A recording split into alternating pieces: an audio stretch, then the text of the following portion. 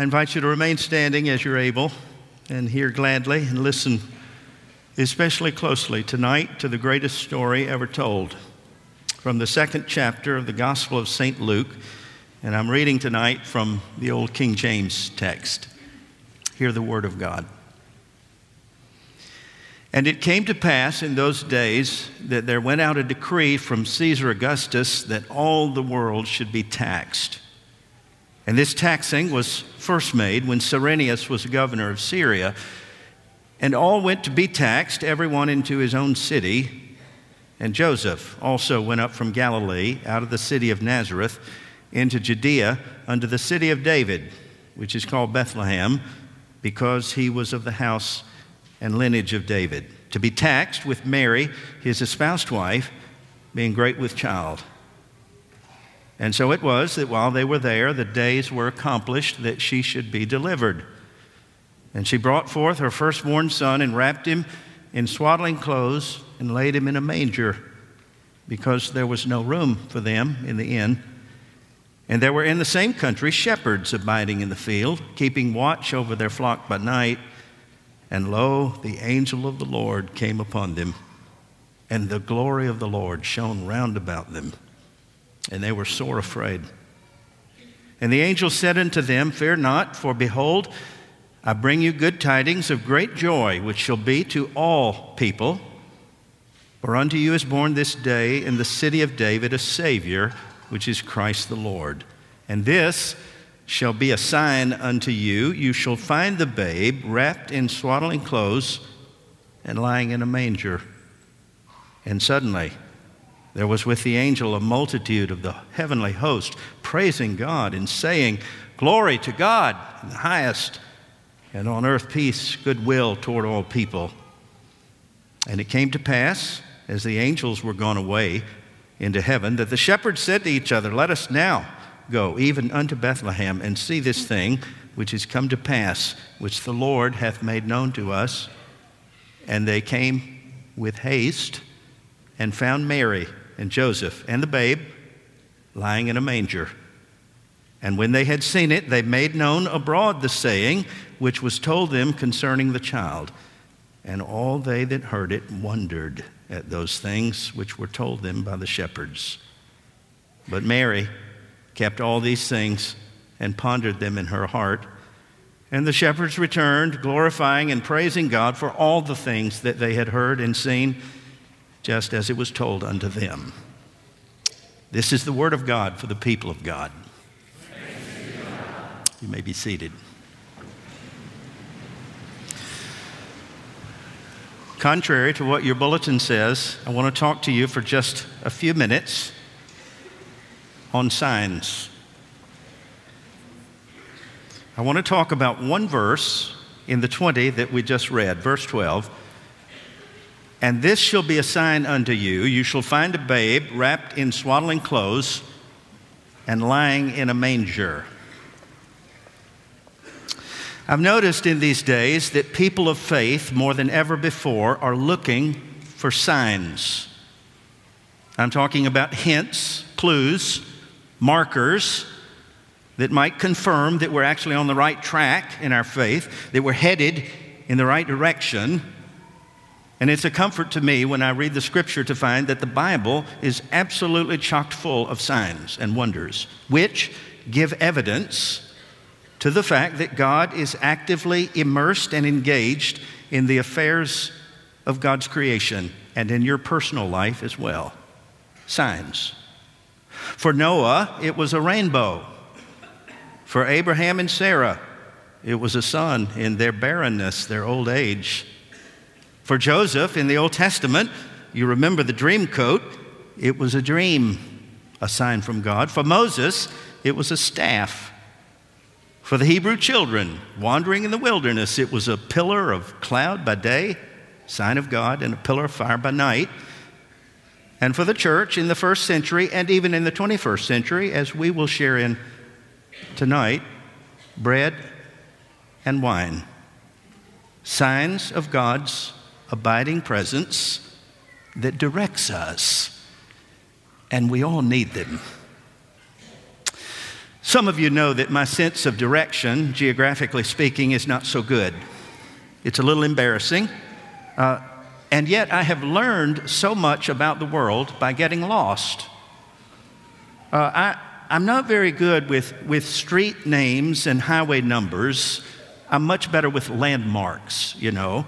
For example, if you were to say to me tonight after the benediction, Davis, get on 31 South, turn on 397 West and go southeast to the stop sign, you've lost me. But if you were to say to me tonight, turn right across from the Chick-fil-A and go down past Mr. Turner's barn, and time you get to the third church, turn left, I'm with you. I can follow that. I need the signs. What you need to know is I've spent a lot of my ministry in remote places. I'm talking about backwoods places where there was a time in my ministry where we really had to walk towards town to hunt. I'm talking backwoods places. I've spent a lot of ministry in places like that I loved, where if you wanted to go anywhere, you had to take a right at the second paved road, go past the cemetery next to the silos, and when you smell the pigs, you're there. Some of you have been there. I need some signs. My wife gave me a tip the other day. She said, honey, if you come to a stop sign and you think you should go right, go left and you'll be there. She has not as yet understood that this is actually a sign of brilliance.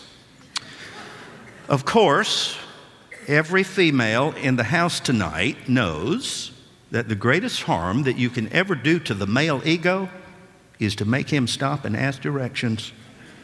It's terrible.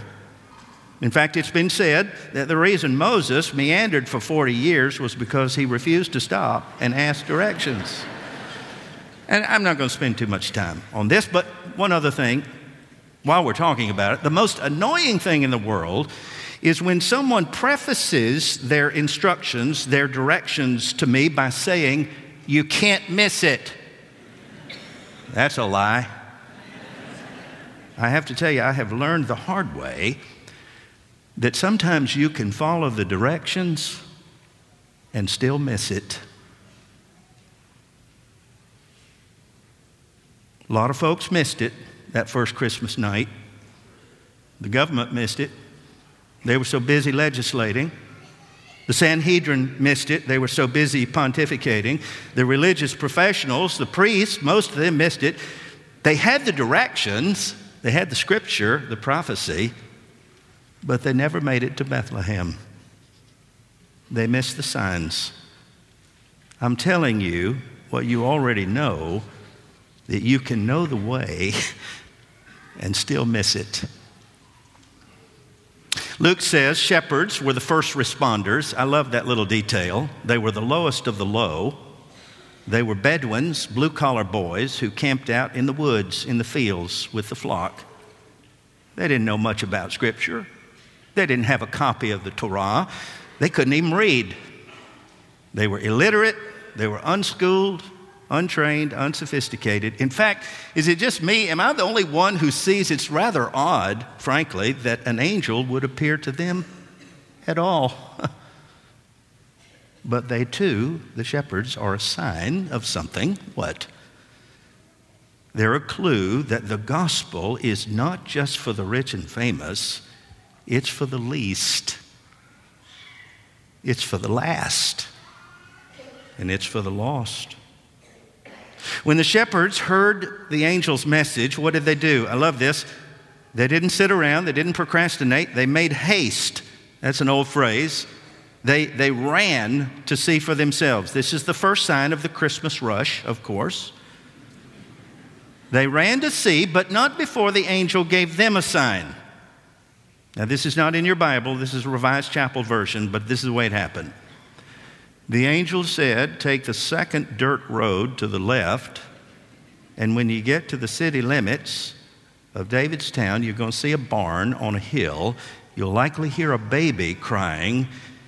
Cross over the pasture, watch your step, and there in a trough that is designed for feeding cows, you'll see the Son of God. What? An infant child in a feed box in the country? That's a sign? Shocking.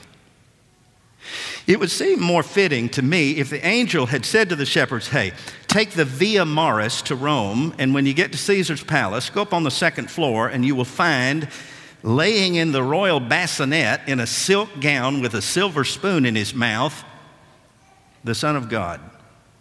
Or, it would make more sense, go up to Jerusalem, to the temple, go through the court of the Gentiles, and when you get inside the Holy of Holies, there in the ark between the seraphs and the candlesticks, you'll find the Messiah.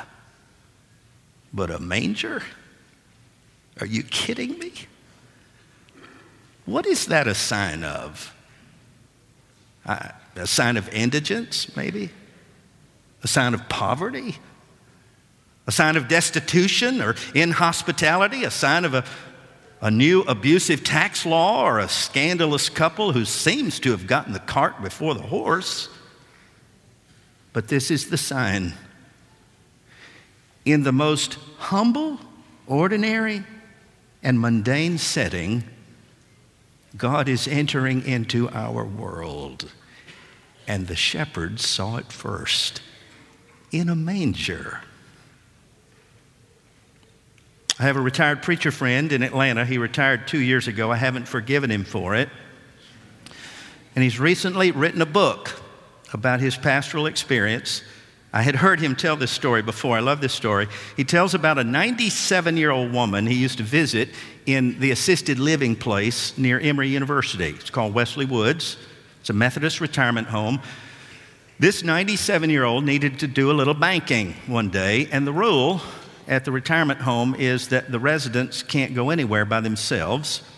They have to have a buddy with them, so she took her 99-year-old friend. They caught the bus. They went to the bank across from the Emory Law School. She took care of her business, and then they walked across this busy intersection to sit on the bench and wait for the bus to go home. Now, if you've been to Atlanta in August, you know how hot it can be. The humidity is it's terrible. In fact, it's worse than the stupidity.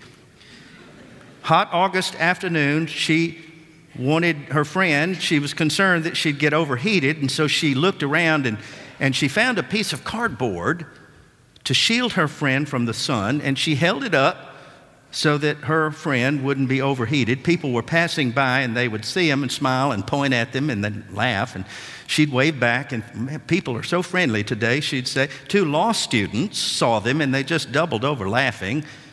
And she said to her friend, I guess we do look funny. I mean, 2 old ladies sitting in front of a college campus. And then she saw the bus coming. She stood up. She laid the cardboard down on the bench. And when she did, she noticed 2 words on the flip side that she had not seen. It said, "For sale." She didn't have any takers. But that woman was sending a message, and she didn't even know it. They're easy to miss, signs.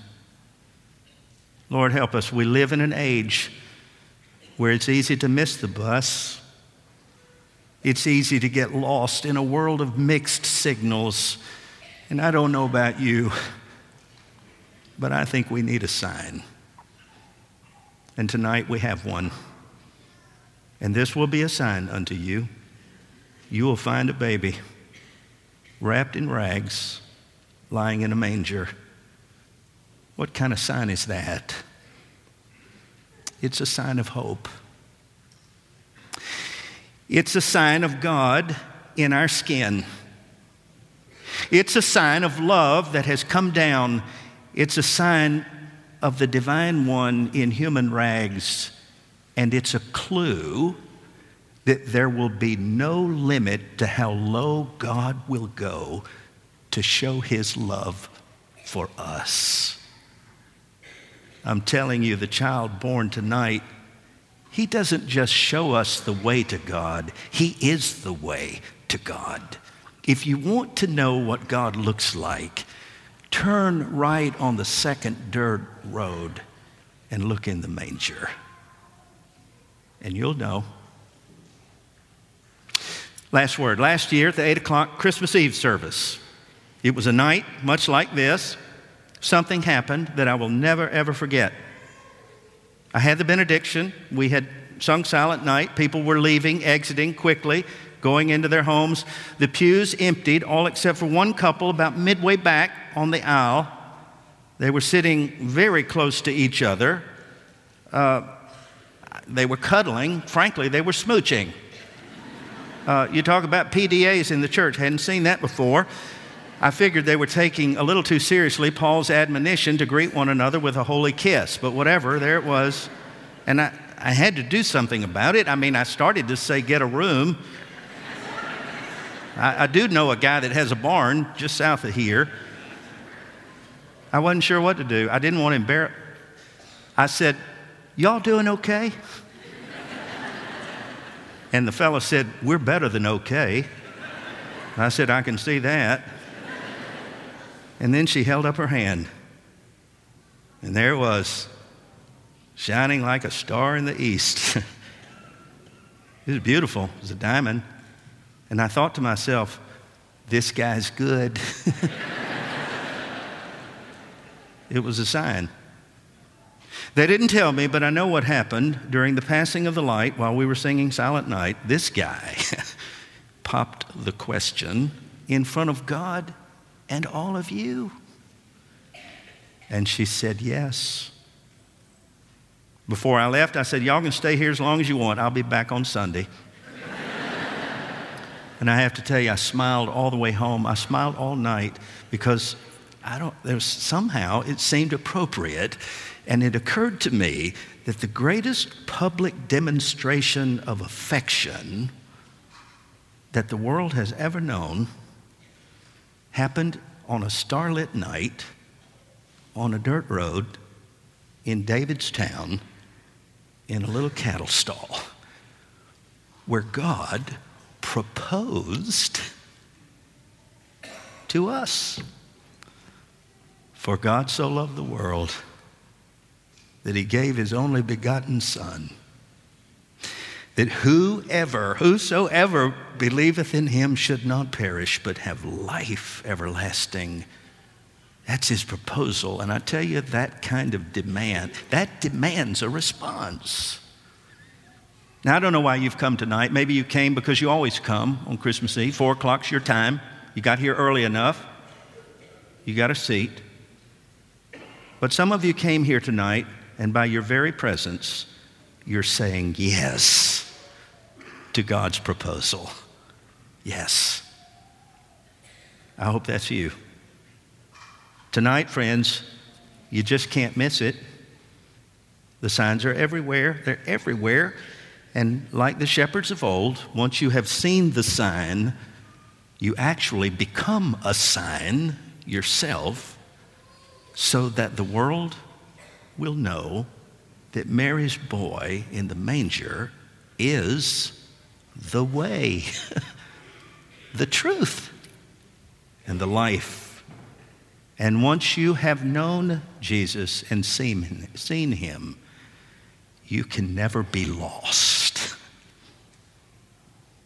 In Jesus' name, amen.